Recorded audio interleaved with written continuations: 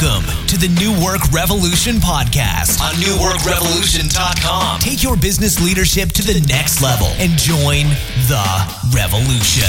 Here's your host, Brandon Allen. All right, welcome to the New Work Revolution podcast. This is Brandon Allen, and I'm excited to bring you another great podcast this week.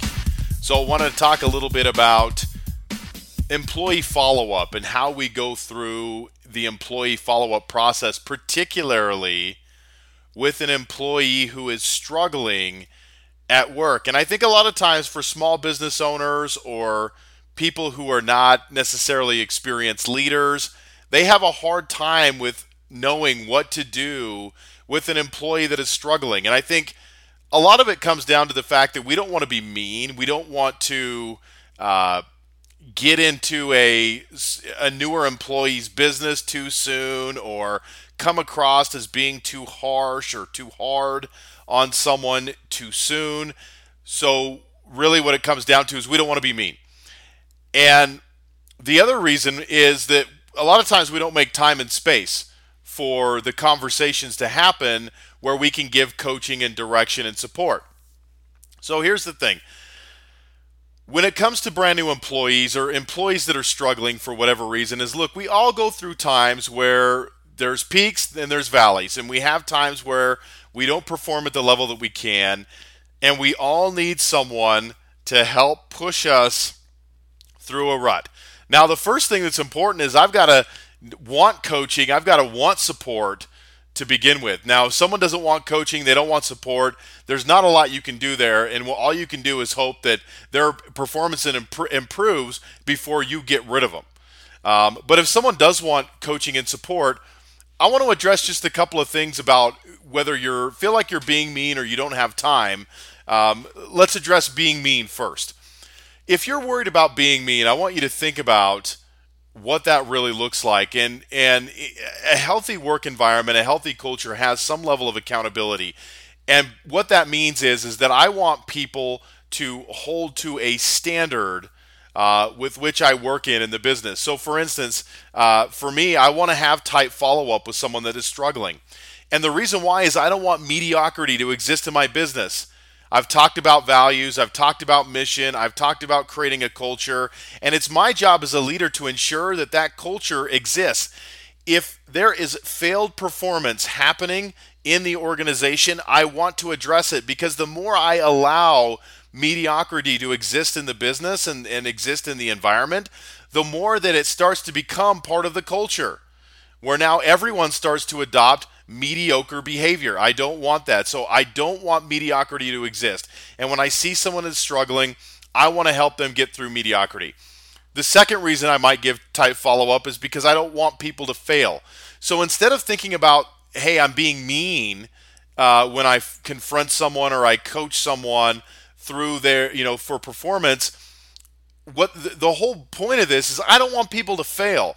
I want people to be successful in my organization. I want them to come in and feel like this is the place where I can belong. This is a place where I can be a part of what's happening, and I can be a contributor to that process. People don't get up in the morning saying, hey, I want to suck at work. So chances are that failure is not only affecting them at work, it's probably affecting them in their personal life. I want to help them right the ship. The last thing is that if I let someone fail too much, if I give them too much space, I'm giving them room for failure. And if I give them too much failure, pretty soon failure becomes part of their behavior specifically, and now they start to look at themselves as I'm a failure. And I've seen plenty of talented people get into a work environment that maybe wasn't the best fit for them. They didn't have success, and it took a long time for them to get past that failure to see themselves as something other than that, to see themselves as something more powerful than someone who struggled in this particular role at this particular time. I don't want people to adopt that process. When I coached a sales team, we used to use the analogy of boxing.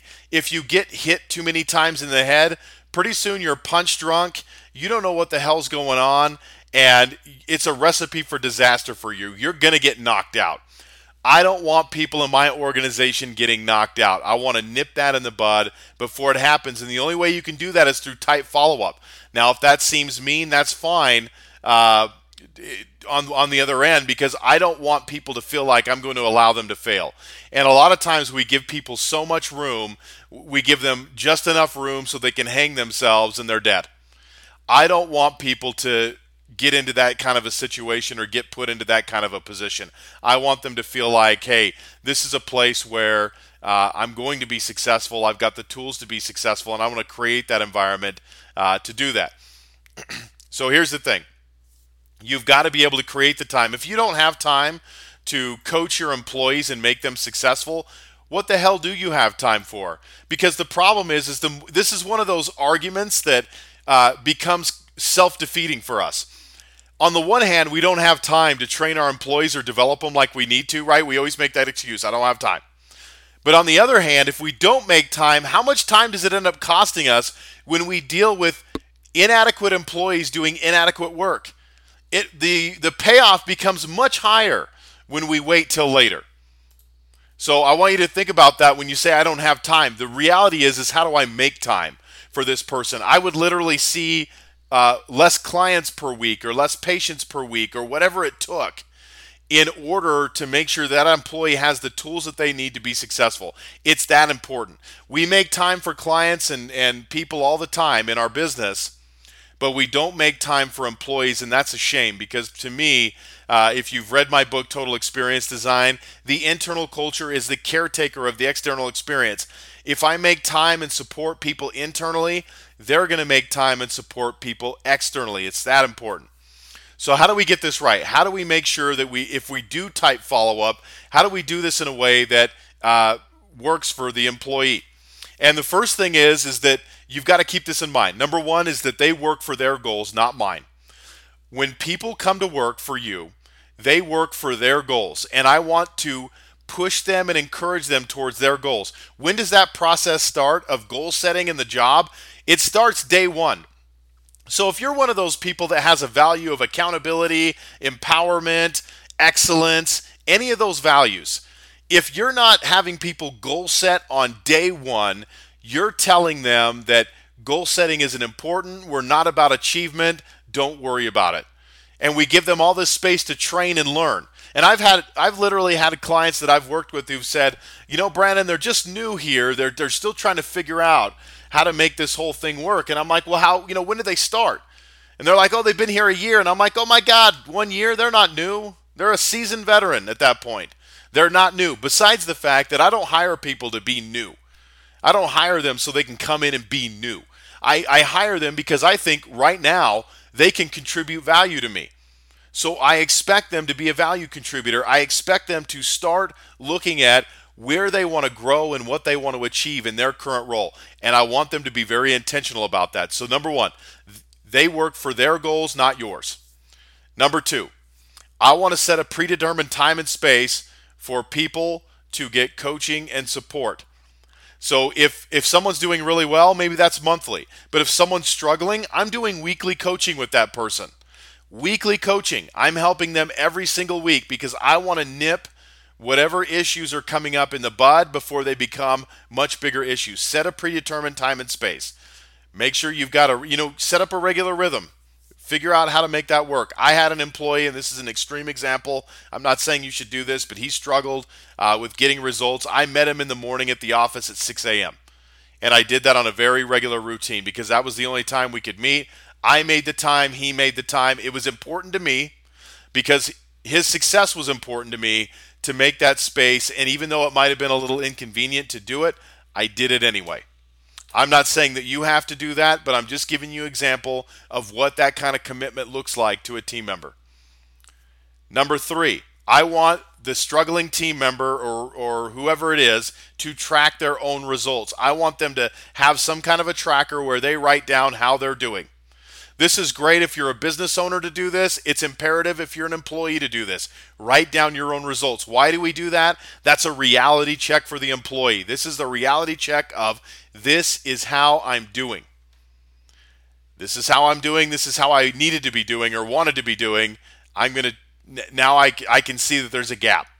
Number 4, I sit down with them, I set a game plan going forward that not only includes end result goals, so they could say, hey, I want to do like 5 appointments this week or write 5 articles or whatever it is, but I also want them to have process-oriented goals. So I don't want employees who just come with number goals, especially for employees where numbers are a big focus, but I also want them to have process-oriented goals. Not only what are you going to achieve, not only what are you going to do, but who are you going to be in order to get that. If you don't address the being piece of an employee, it doesn't matter what you set as the doing.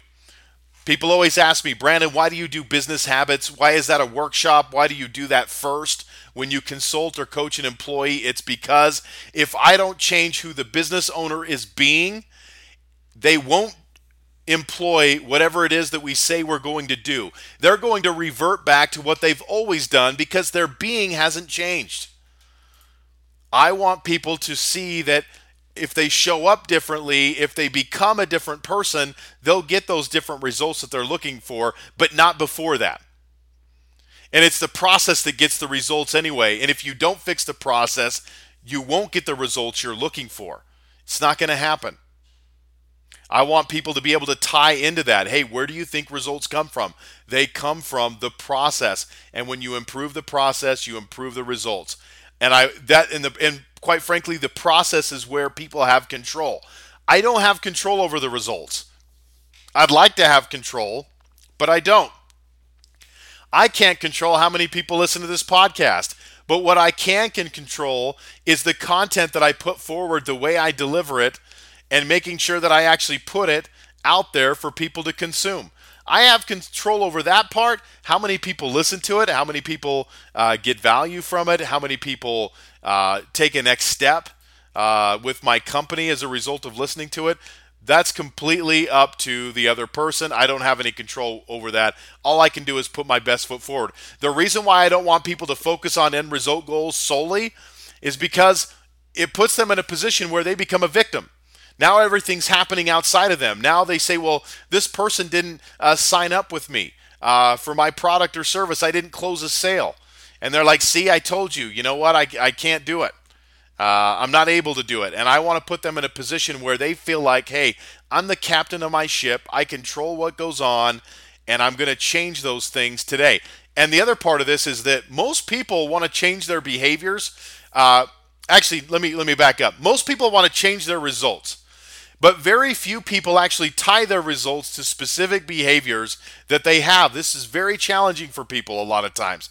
So if you've got employees that you're assuming that they understand the process that it takes to get to a result, don't assume that because they probably don't know.